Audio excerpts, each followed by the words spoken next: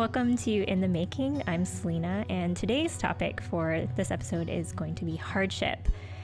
In this life, Jesus says that we will have troubles, and I want to be real and say that kind of sucks, actually. I am not somebody who enjoys the fact that life is hard. Sometimes I think we face hardship in our life because of our own choices and decisions, the things that we do, but sometimes we just face hardship because other people are going through things and we're in relationship with others and that hurts us in some way, or we are sinned against by others.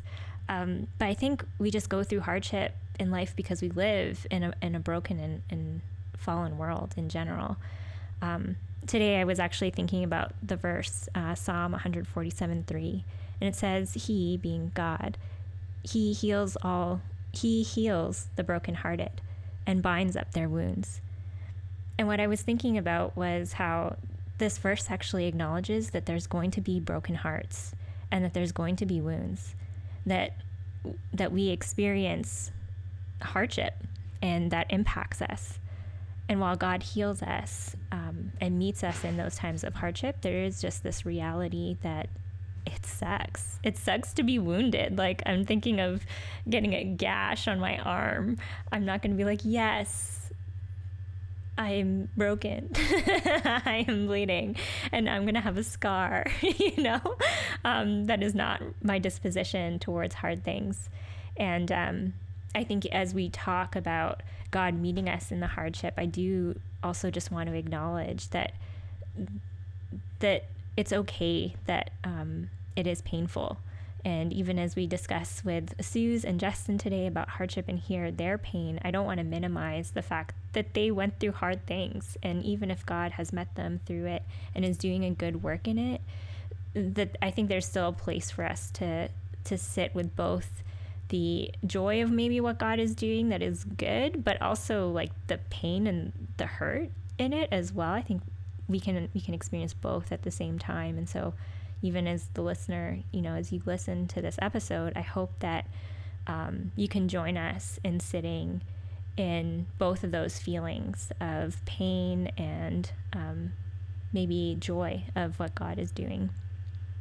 Yeah, so I want to introduce Suze and Justin. I actually work with both of them, and it's been fun getting to know them and work with them. They're both very different people from me and think differently, and there's so much that I feel like I learn from them. Every time that they speak, they have a real relationship with God, and you see that in their lives as they live it. And there's hard things that have gone on in their lives, which I think we'll like get to hear a glimpse of. And I'm kind of weirdly excited for them to share their pain with us all, so that we can learn more about them and learn more about God. But I'll let Suze and Justin, why don't you guys introduce yourself a little bit? Aside from all the pain, what is something else going on in your life, or who are you? How do you like to explain yourself to other people?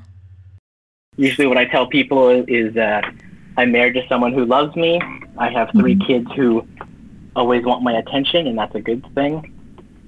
I think I spend my most favorite moments at the beach. I live on Vancouver Island on the West Coast, and I love living out here. I thought I came out here to save the island, but truly it saved me, and I'm thankful for that opportunity that God brought into play. I love coffee beans. I love information. I love what God has done in my life through the pain and also through the joy. And so even across, you'll hear a little bit of my story, even across this painful experience, we had 3 kids in the midst of it. And it reminds me of God's goodness in the midst of pain. Okay, me. Thank you, Justin. Now I can just mirror everything that you said, but make it about me. I have 2 children. I'm single parenting currently. I'm moving. I'm in the process of moving right now, which has I wouldn't necessarily call it a hardship, but it definitely has some hard things to it. But I'm also looking forward to kind of a new start and a new experience. I would say I'm highly empathetic. I'm a highly empathetic person, but affectionately self-effacing as well. So I might do a little bit of that on the as we're talking today. I'll probably downplay things, but I hope to be honest and have some integrity as we talk as well. I appreciate that mini like disclaimer. I'm actually very similar, so I feel like you just gave me words to describe myself, like empathetic but self-effacing. Yeah, I'm like, okay, note that for life because this is what you do. But make sure you keep in affectionately.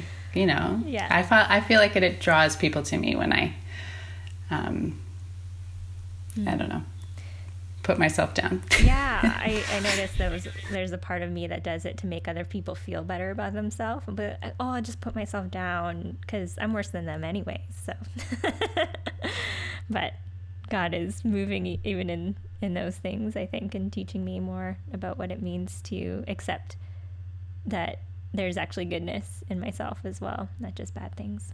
Mm-hmm. I hope, Suze, you can experience that too. Yes, for sure. Mm-hmm. Yeah. So I want to give you guys both the opportunity to share your hardships and really how God has used hardship in your life to form you. I'm going to pick Justin to go first since, we did Justin first for the intro. So Justin, why don't you go ahead and share a little bit about what your hardship is that you'd like to share with us?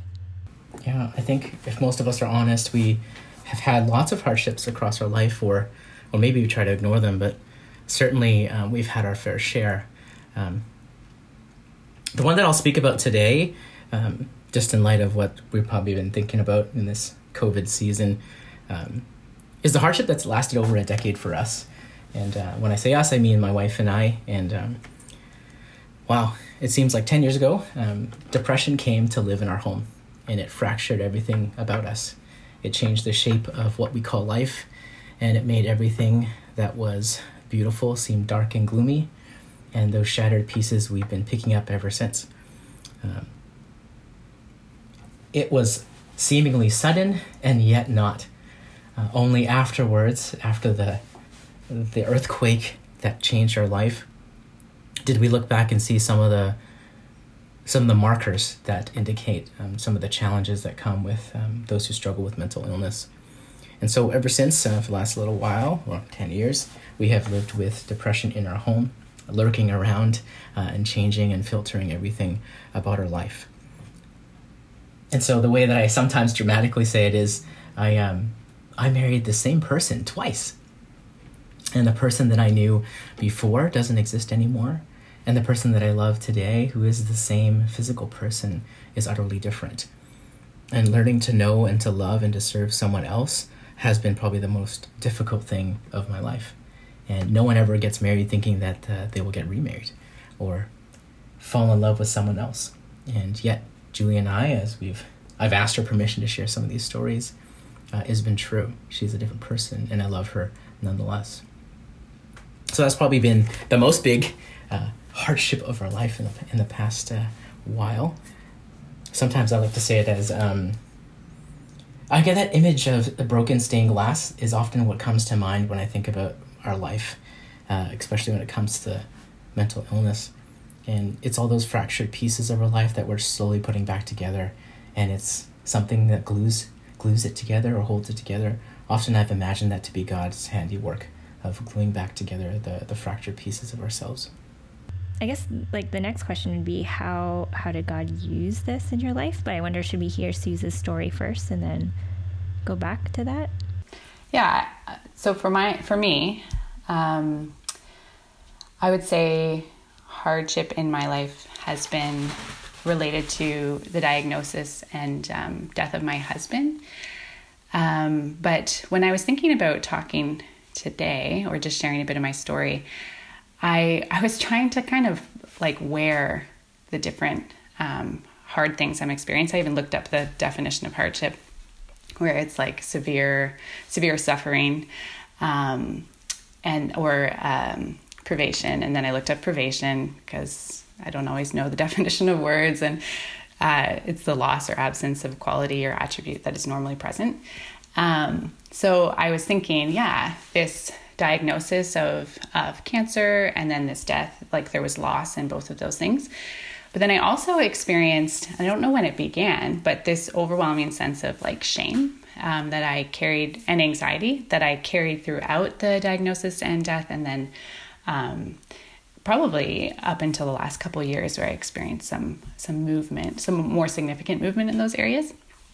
So I was like feeling them out. I'm like, which one was harder? And I actually don't know which one was harder. I experienced them both as more severe suffering in my life. So yeah, I could speak to either of those as we continue. Yeah, even in both of your stories, there's such differences in the form of hardship that you've gone through. One, hardship of somebody who you love and who is close to you, who is experiencing depression, and that has impacts on you as a person, because this is like your wife who you're journeying with, the mother of your children, and somebody who you love who is changed in different ways, and the loss of relationship, but even how that's impacted you as a person. Like you recognize, oh, like there's shame that I've experienced through this hardship that has lingered. I think in my own life, there's so many different kinds of maybe circumstances of hardship that I've gone through. Like my father passing away was a hardship, but even just like being a third culture kid and relating to my parents was a hardship. Growing up, like being an immigrant and like kind of being teased for having a British accent was a hardship. Or for, like classic immigrant issues of having food that didn't look right or whatever. But even like the hardship of being used by people as well, and how all these things have, produced different things in my life where I can see, like Sue said, like the shame or the pain or the loneliness and the isolation, in which Jess and I already hear like some of that in your story. But how have you seen God meet you in the midst of hardship and use that hardship to shape you? I think the word that I would often describe my experience of loving someone through a painful circumstance. In the darkest of days, Julie would hold up or barricade herself in the bedroom for hours, sometimes days on end. And I would come home to a young child who hadn't been fed or hadn't been cleaned. And I really was asked, I had to ask myself the question, was it really worth it? Was ministry really worth it if my whole life at home was crumbling? And that memory still is really painful, to come home and see your 2-year-old child and he's trying to eat a granola bar, but he can't open the package and he's by himself. I felt so lonely at that time. I felt as though God had left me in this broken place, in this yucky place, in this... I just kept asking God that question of why. Why now? Why me? What for? And I think in my best of moments, coming into some light, mostly through a mentor who asked me a few questions about what God might be doing through that process, what God might be doing through that very moment. And it finally put things in perspective for me. As a workaholic, as a person who loves to achieve, as a person who just wants to take on new challenges, which is why we moved to the island to take on a new challenge. And here I was being faced with the interior life challenge. What would be most important? And I remember telling that mentor that my family was most important. So that meant a cost somewhere else. And so God met me in this place of challenging my perceptions of the world and challenging what I thought would be the most greatest priority. And I think I was... I don't want to downplay it. At the same time, I don't want to minimize it. I was sold that vision of, if you make a difference in someone else's life, then everything else will be fine.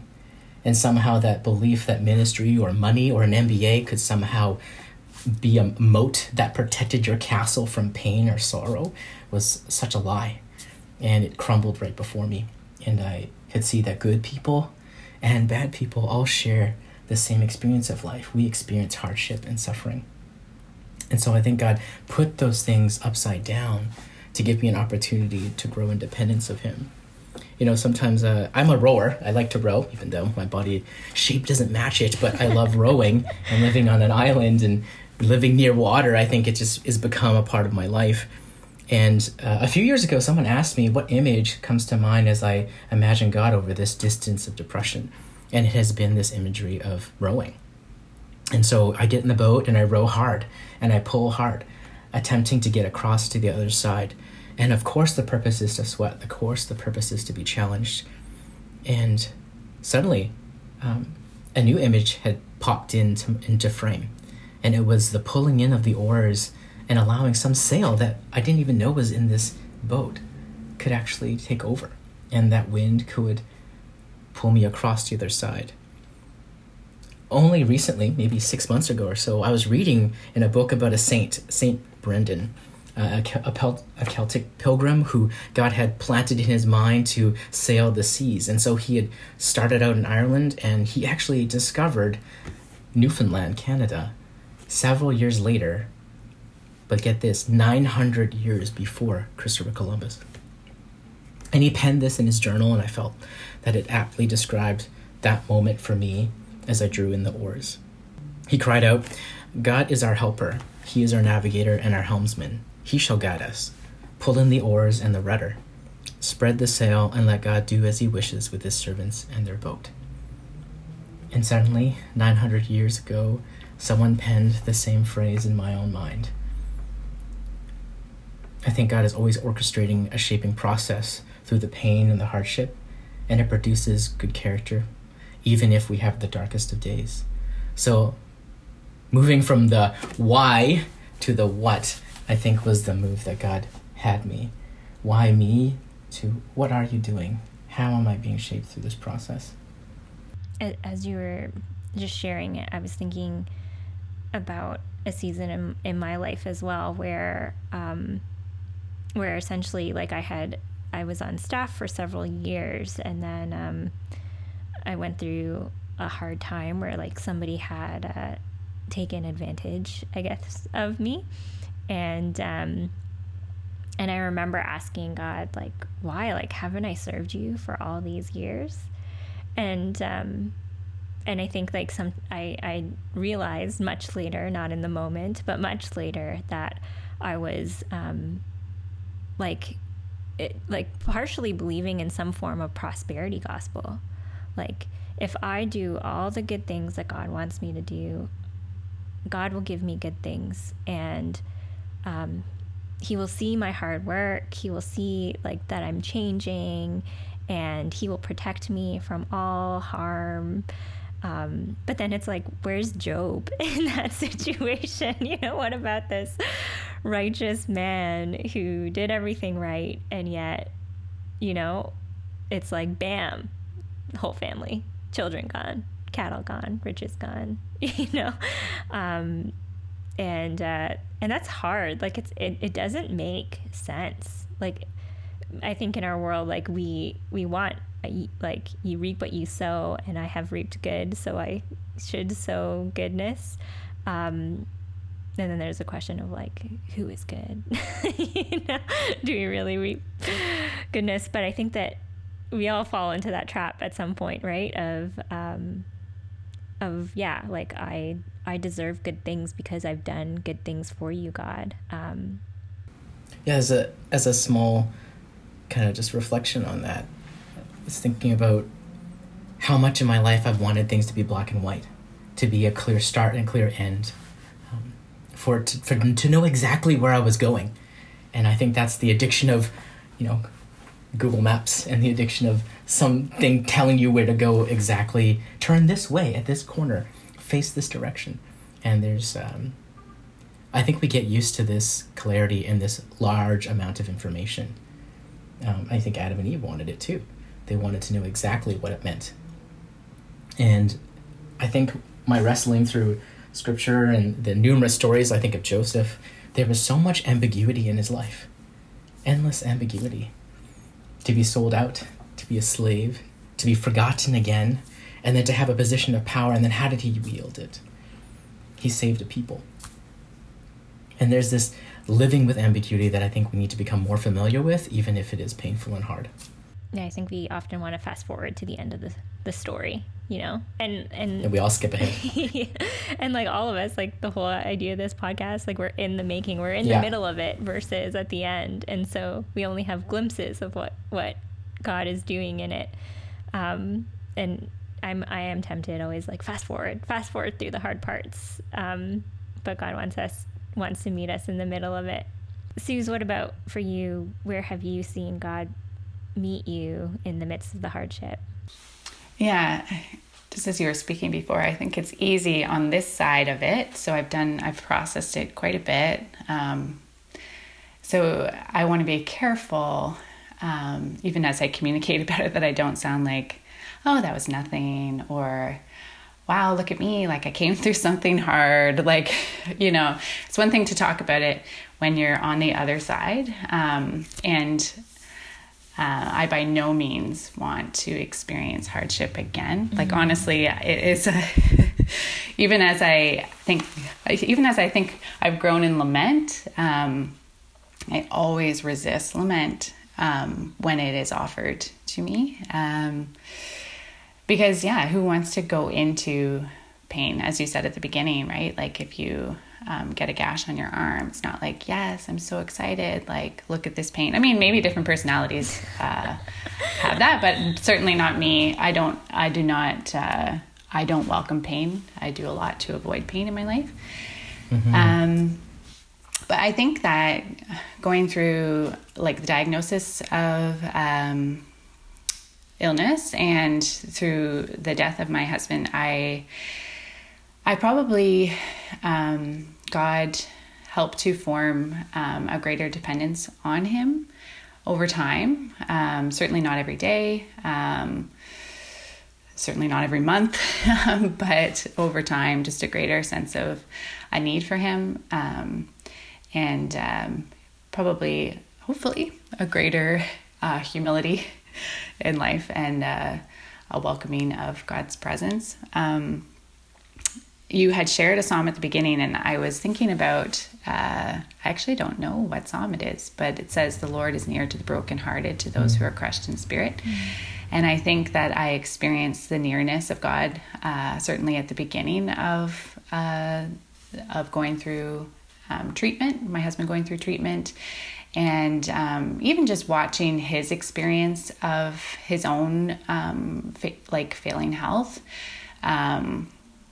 And he actually said, why not me? That was his first response. And so he wrote a little bit about that and felt that God had prepared him through, this is his makeup. He's definitely more of an intellectual than me, but his theology of suffering, he felt really prepared him well for what he faced. And then I got to just kind of watch his just gracious way about him, and how he depended on God. I think I was in freeze. That's a term that I've learned like in the last couple of years from doing some trauma therapy. And I had promised myself. So while I definitely experienced the nearness of God and being formed in just like a palpable experience of God, I also felt like I developed some, I don't want to say unhealthy, but it just is what it was. Like, it was what it was. My body rose to the occasion and said, promised myself, I need to be strong. And so I've just in the last couple of years kind of processed that was a vow or like a promise that I made that, I can't say it was bad or not. It's just something that I've had to process since, and kind of through prayer and through therapy, kind of reimagine like that God was with me, that God was near, so as to kind of bring down some of the like adrenaline and activation that can be present when you experience something hard again. It's called like you get triggered by a current situation that kind of brings you back. I was never diagnosed with post-traumatic stress disorder, but I certainly experienced a lot of physical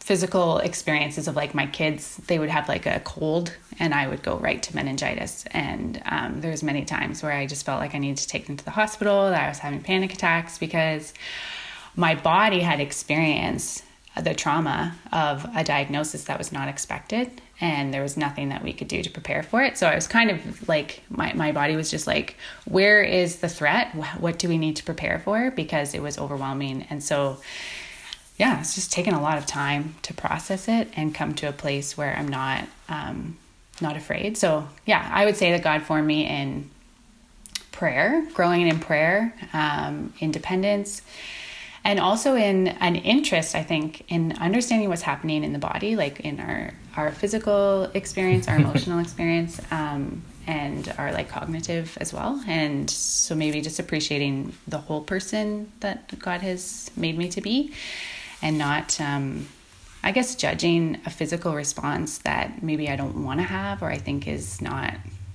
I'm like, why are you doing that, body? But it just is like, our bodies are amazing and broken. Like, it's like this tension that we walk in, like we're sinful, and like God has also made us to be just beautiful people that are very resilient. So I don't know. I have found, it's been a journey to kind of discern and process what is at play at different times. And hopefully God has grown me in wisdom in applying what is needed, or understanding what is needed in different seasons. Hopefully becoming less judgmental, but that is a strong thing. Yeah. And how old were you when Andrew passed away?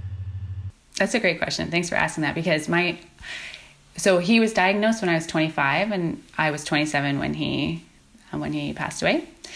And so your brain isn't fully developed until you're 25. So even like some of the things I experienced as a hardship, I just didn't even have what I needed brain-wise to go through it. Not that anyone is fully prepared to watch their husband die. But yeah, anyways, that just is some information, part of my story that I think is important. Yeah. Yeah, I was just thinking about that, because there's so many things happen to us when we are young that we honestly don't have control over, even when we're older, like Justin, how old were you when you realized Julie was depressed and experiencing depression? I think I just turned 30. So it was painful. Julie was younger. Julie was 28, I think, at the time. I think I said before, like it was shocking, and it disrupted our life, and it turned it upside down. But when we looked back after spending like the next full year talking with counselors and therapists and dietitians and nutritionists and doctors and getting on medication and changing combinations, we then discovered some of the markers throughout our life that were, they may say they're trademarked towards a likely diagnosis, and then came the shame of not knowing who to tell, and how do you share that, and to whom do you trust. And to be honest, like, there was several people that didn't react very well. I'll pray for you, they'll say. They'll pat me on the back, or pat us on the back, and send us off as if somehow that would fix something. Or I think the worst ones were calling it sin and waiting for us to somehow habitually get better. And that was the worst. That was painful to trust someone and to not be met with empathy. And so we longed for that kind of response, but we didn't always get it.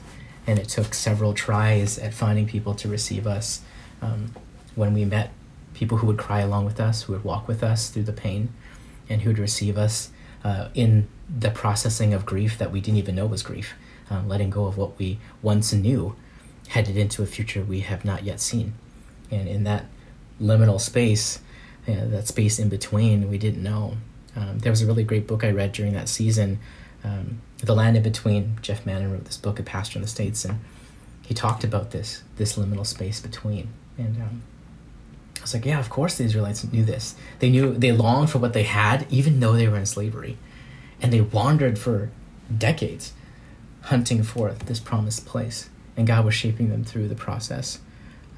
That was true, of course, but it wasn't always pretty. Sorry, Selena, I kind of got lost in that question that you asked. Thought about that story.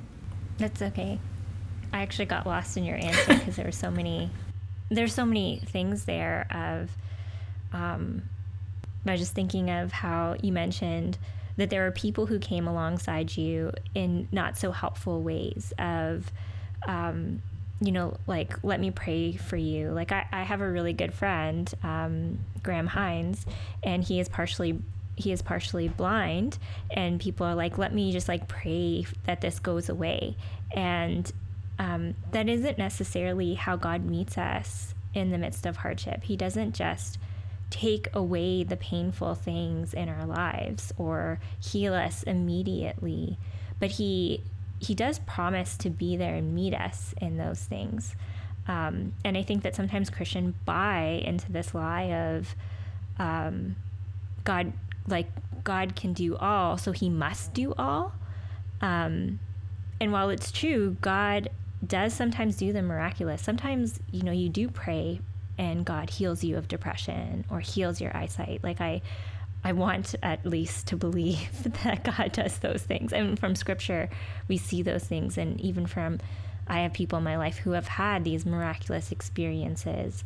And so I do trust that God is able to do those things. And then I think it's harder to trust that he will do those things for me, though. That's like my honest statement there.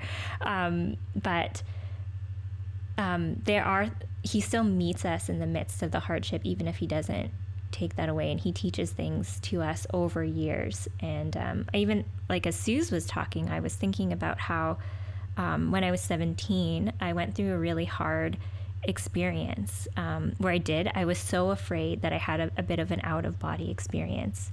But in that out-of-body experience, I actually had this deep sense that God was with me, and that though that experience was partially due to my own choices and partially due to the choices of those who were wronging me as well, that God was not angry with me, but that he actually felt sorry for me.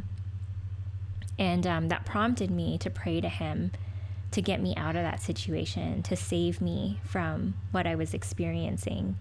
And actually later that evening was when I fully dedicated my life to God and said, God, I just want to love you back.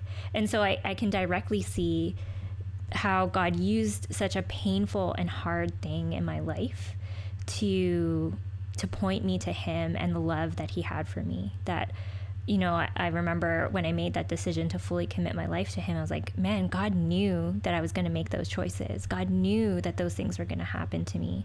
And while I felt shame and disgusting, God said, I actually died for you for this, and I love you.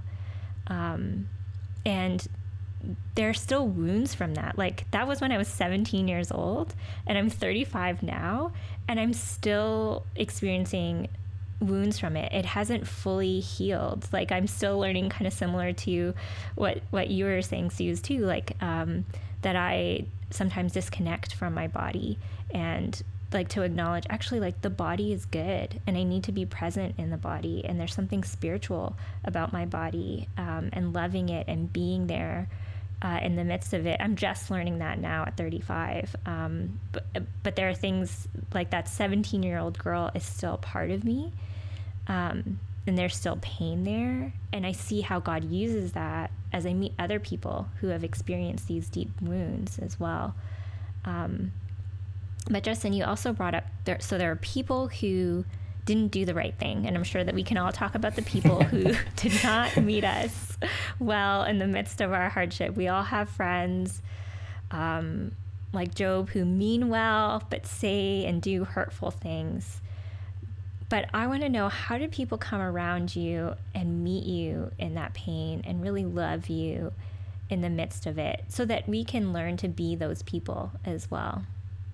I think of two people that like physically were there, and so I think that the things that they did or the persons they are came into focus, and I think I found out who are the kind of people you want to walk alongside through life.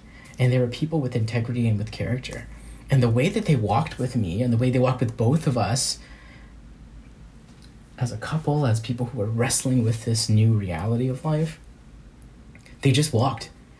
Often it was this movement of walking with and being alongside and caring for, being cared for. I even still have problems. I'm not sure if many may track with me, but I'm a person who just doesn't really like help. I want to do it all myself. And as a well-to-do person, that is a struggle. And as a person who has to trust someone else with that need, it was disarming. It was eye-opening. It brought new things into play. And I didn't realize I needed those kinds of friends. Those kinds of friends who would actually see me ugly cry and still love me afterwards. Who would cook dinner because I couldn't do it anymore, and who could see my loneliness and offer friendship in the moment. And I think there was this one gentleman who I appreciated the most, and I still do today. His experience of life I didn't know until I started to share our own story, and he shared with me after like 2 or 3 meetups of walking and talking and coffees. And then he openly shared with me, even though he had, I think, been holding it back for a while, purposely, that he was a person in his marriage who struggled with depression on a daily basis. And I had never known that until that point. And suddenly I was face to face with another man, same age as me, similar life story, and he's the one struggling. And I'm opening my heart to him, telling him, how do I do this? How do I love someone? And it's almost as if he could hear his wife's voice as we walked alongside each other. And it became a really beautiful opportunity to see how God would interplay and intermingle those learnings and those lessons. And it was interesting to watch that being shaped through that friendship. So yeah, walking alongside someone who can be trusted to carry your story, to serve you, and to accept that service. Those were some of the markers, I think, in that journey in time. Mm. Yeah, I think for me, it was the right people at the right time. I feel like God provided different people at different times. And so sometimes even with that question, I'm like, that you had asked previously, Selena, like how we can be the person that would be helpful to others. I think we're all we're diverse. If you just look at the Christian, context or Christian community, we have different personalities, different skill sets, different things that we offer someone. And so I don't think we need to be all things to all people, even though Paul says he is in order to win some. That's a different context. But there were many people at the beginning that were so helpful practically. There's such a burden practically when you're overcome emotionally and just like traumatic things happening in your life. So I had a lot of people that just were there, present to do what needed to be done, and that I didn't even have to direct them. So that was such a gift to me. And then there were others that were really good at listening. And like you had said, Justin, people that just cried with me whenever I allowed myself to cry, because I actually didn't cry as much. That's some of the things I've been processing as well. I had to create days because my children were young, 3.5 and 9 months old. I needed to take a day. I'm like, this is my grief day. People are watching the kids. And I was like, Lord, bring on the tears. I would start the day and say, I'm trusting you that this is my day to process, and then close it up so I can go back and care for the kids. So I had lots of people that helped practically with childcare. And so yeah, I found people. Then there were people that just prayed with me, prayed for me. Many people that prayed for us. I think I knew intuitively who would be safe people at that time. Because there's definitely people that from their own compulsion, I guess, want to be, we're mixed as people. We're just mixed motives. So it's not like the people that were safe are always safe every single minute or for every single person. But for me, what that meant was listening to me, kindness, helping me to be kind to myself. You're like acknowledging the hardship, like you're going through something difficult. Like, of course you're not going to be able to do X, Y, Z. Those have been statements I've even used in my own kind of therapy. Like, of course you feel that, like that kind of normalizing. I had a lot of people that were helpful that way. Sometimes you are sinful for sure.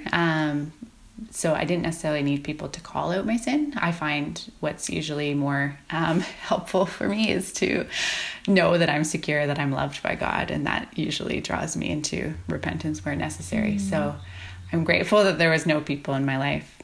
I'm really sad for you, Justin, and but I think with cancer, you don't say to someone like, people did with Jesus, said who sinned, his family, or, there probably is a theology out there, right? That you won't get sick if you have enough faith. But thankfully we didn't have any of that.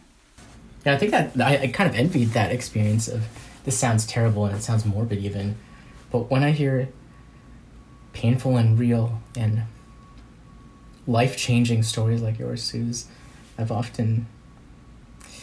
kind of wanted those kinds of stories because it's very easy to market, very easy to see.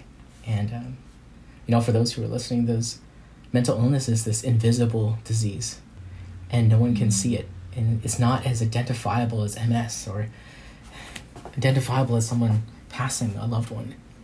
Because we can't see those things, people look at you and they wonder, how is that possible? I don't see evidence of it.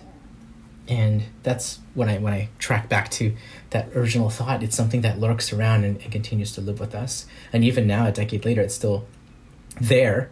And yet, Julie is more healthy than she's ever been in life. And there's been lots of changes over the last 10 years.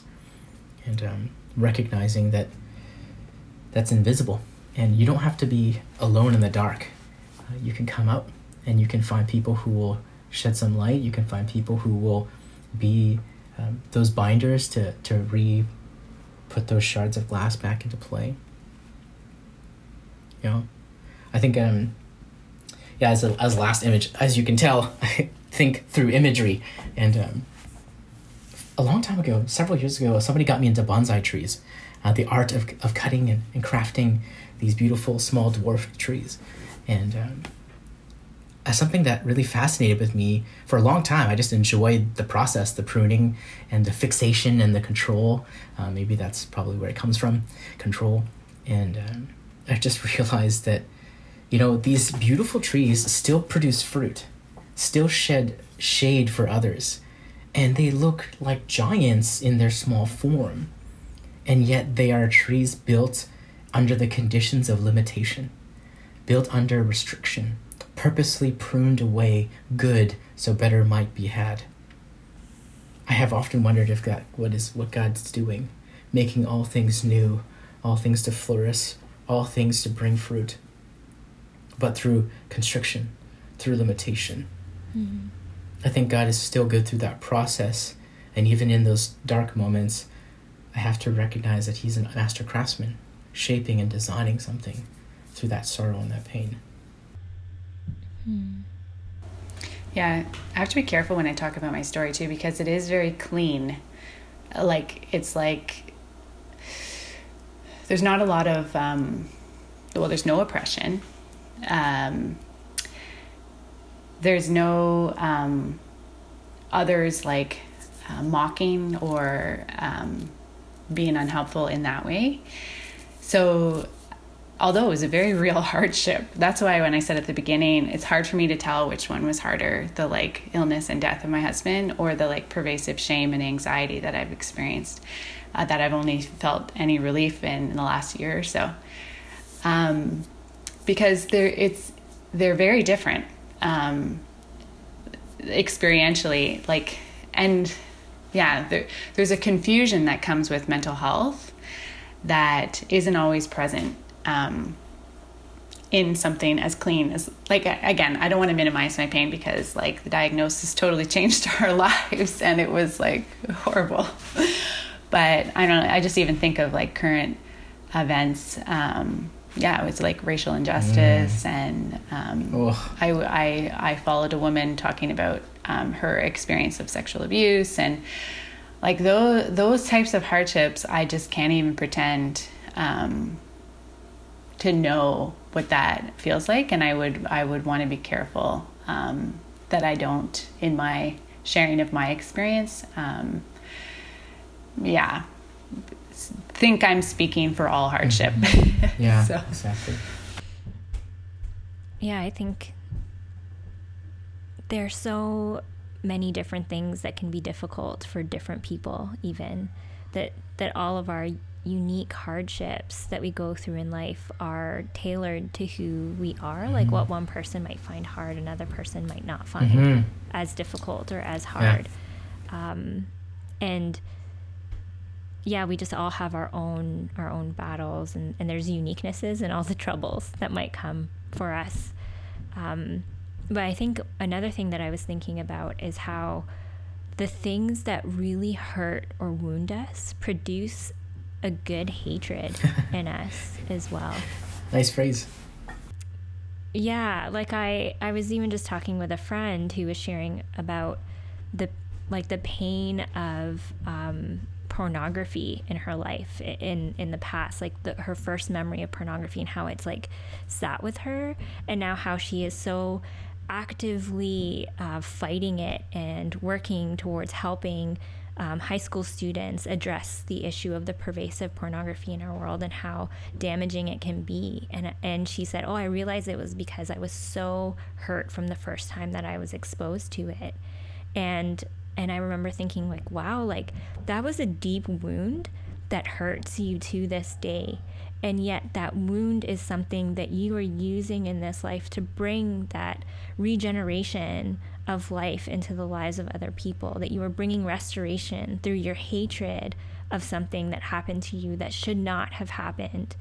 And I think that's true in my life as well, where the things that have hurt me deeply, I hate those things. I hate them so much. And I think God hates them. Like, I don't think he's like, yay, good. Like, I'm so glad those people used you. I'm so glad your father died. I'm so glad those, friends betrayed you or whatever. I think God, like, he was wounded. He was a man of sorrows, wounded physically on the cross, emotionally by people. And he understands the pain that we go through.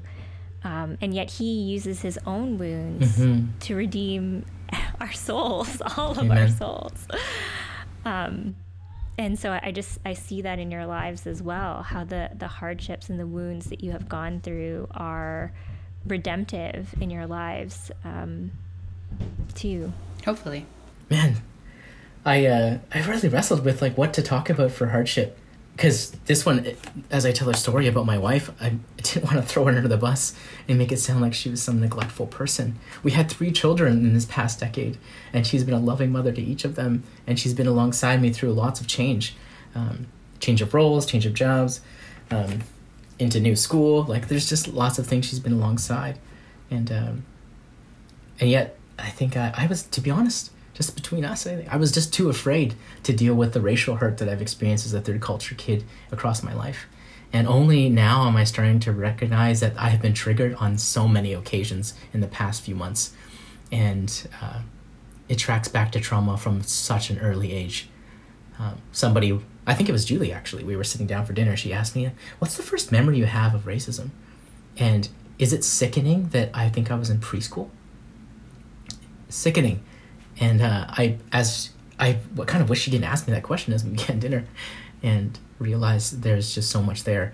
So I'm not prepared to talk about it just yet, but just recognize that there's been lots of hardships, and yeah, it is therapeutic to talk about them and to have that story shared and work through.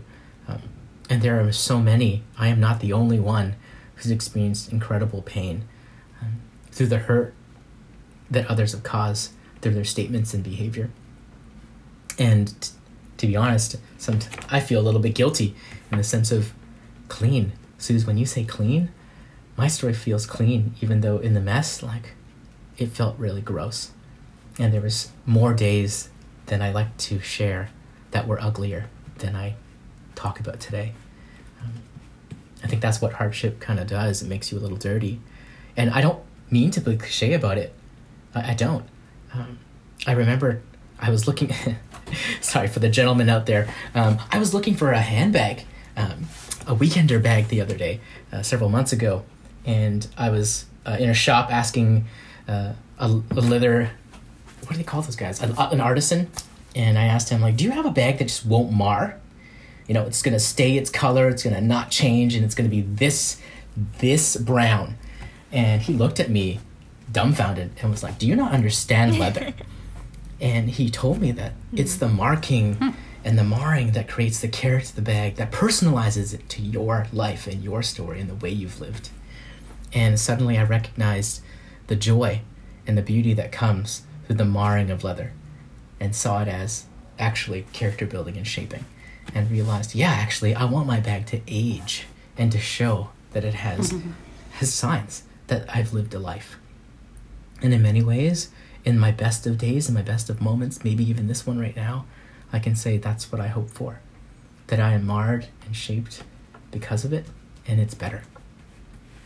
Yeah, and I think what you said there, Justin, about not ready to talk about it, I think there is, like, I don't necessarily believe that time heals all things. I actually think that is false, but there is a safety and a protective quality that's needed for people to process their hardships, I think, and be able to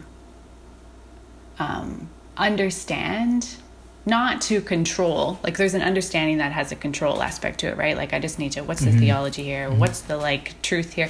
I'm not against good theology and truth. I'm very much about that.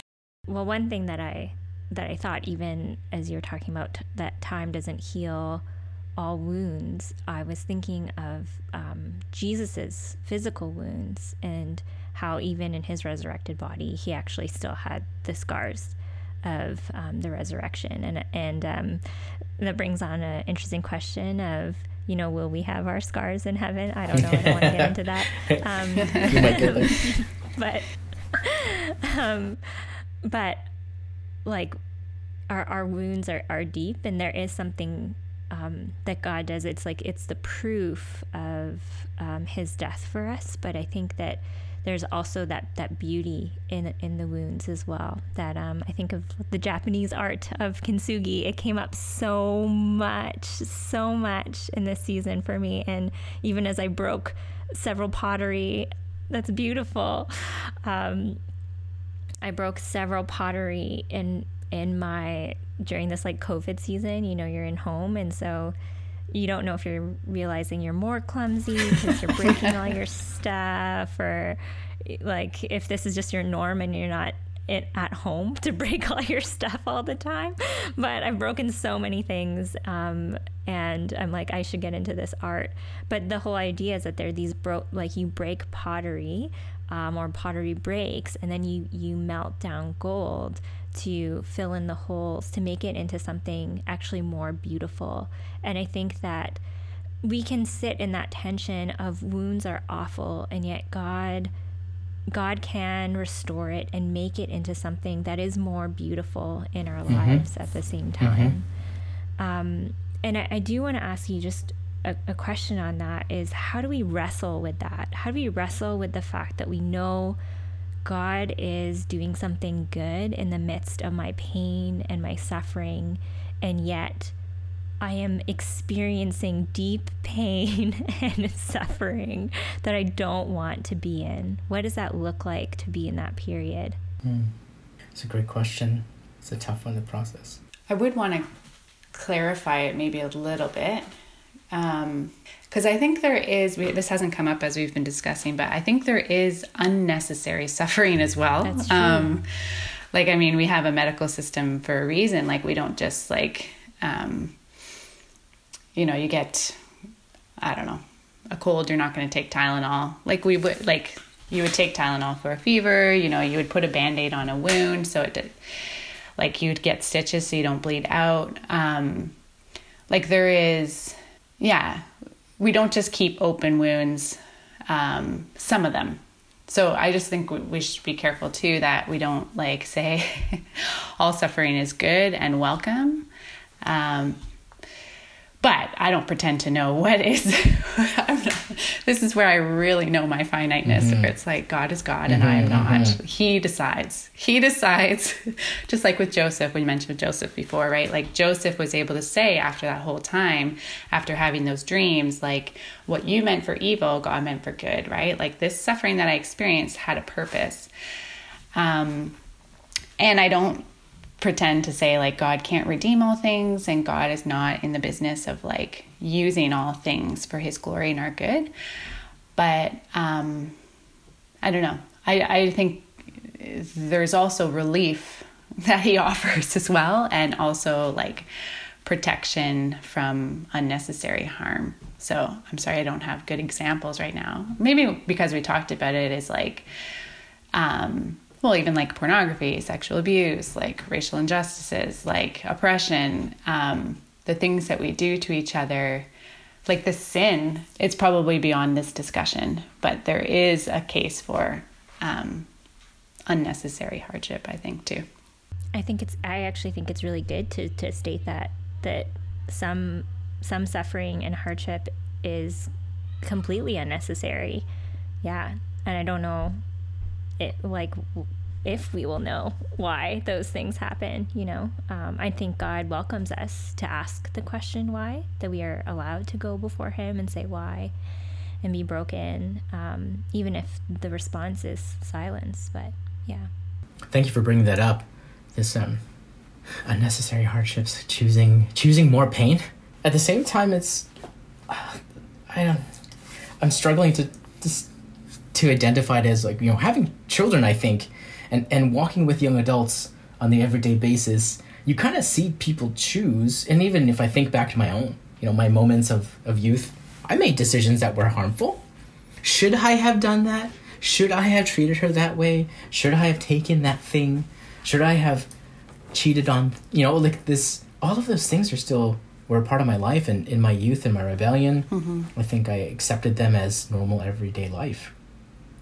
I kind of wish I could turn back the clocks, as many of us would, to erase those things. Because they were unnecessary. I chose them as if they were somehow going to fix things, and they didn't. And maybe I just unknowingly chose them too. I don't know that was bad. You don't recognize the flailing of a tantrum and maybe who it hurts at the time. Anyhow, there's collateral to it. Well, my final question to you would be, what is one thing that you'd like to leave students who are in the midst of pain and hardship right now? What would you like to share with them? I think two things come to mind that I have thought about. One is, if you ever wanted to grow in intimacy with God, this will probably be the way that you will. You may not initiate it initially, but God will meet you in the midst of that suffering. And there's this book I read as a young child. It's called Everyone's Going on a Bear Hunt. And it's one of those rhythmic books. It's like a poetic book or a poem book or whatever. And it goes, everyone's going on a bear hunt. We're going to catch a big one. What a beautiful day. And then they see an obstacle. And the part that I love the most is they see this deep, dark forest. And look at the forest and they say, I can't go over it. I can't go under it. I must go through it. You turn the page and there reads, stumble, trip, stumble, trip, stumble, trip. And you recognize that it is not God at the end or the after of the obstacle. It is God through the obstacle. And he's meeting you along the way in the midst of those things, and he's shaping you through that process. So you will definitely grow in patience and in intimacy and in mercy and in compassion. And if you long to be a person of mission and of growth and of faith, then the hardship will shape it. The second thing I'd like to say is, and this is the one that I wish I could not say to myself, a majority of people walk through suffering and pain. it is to be expected. Suffering is actually the way of Christ. And so I don't mean it to be a downer, but I think Jesus authentically knew this. He lived it through the suffering of the cross. So those are the two things I think I want people to know. Maybe what I would offer from experience, maybe, or just from my own experience, is to remember, maybe both. Remember you're not alone and don't go it alone. So remember that God is with you. There is hope. Now that looks different for different circumstances. Like sometimes the hope isn't realized until eternity for different scenarios. So yeah, to remember you're not alone. Jesus is with you, and then to not go at it alone, to ask for help, whether that be from people, whether that be some extra like medical help in different scenarios, like in mental health, maybe medication will help to get some stability. That there are people and there are resources that can help you in your hardship. Thank you for that. I think those are good things to leave with students, and I hope that students are able to internalize what you've shared with them, and that we are able to recognize the God who meets us in our pain, even when it doesn't make any sense.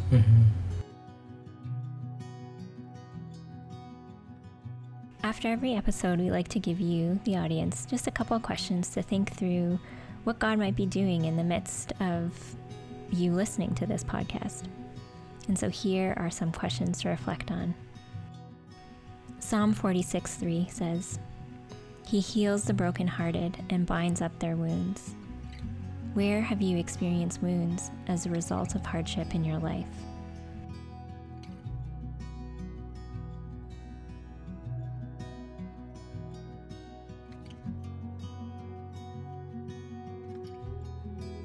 In what ways might God be speaking into those wounds as a result of hearing from Justin and Suze?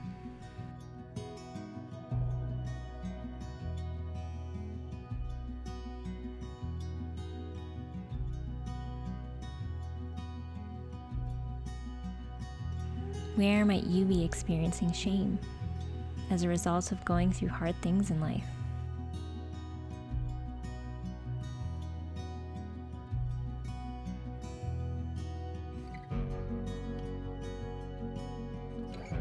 If you're in a season of hardship now, what do you want to communicate to God? If you're able to talk to Him about it, do that now.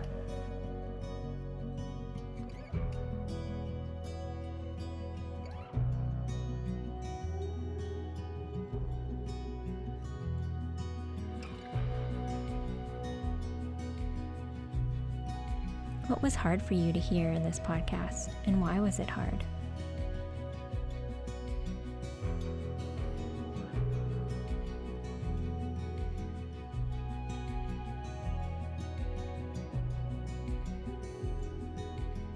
How might God be calling you to be present with others in their wounds and hardship?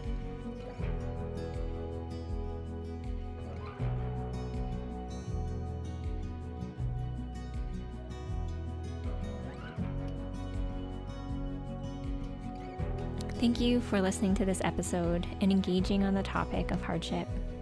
No matter where you are, if you are in a hard place right now or not, or whether you are able to receive God's help at this time or not, know that you are loved and cared for. I hope to see you on the next episode.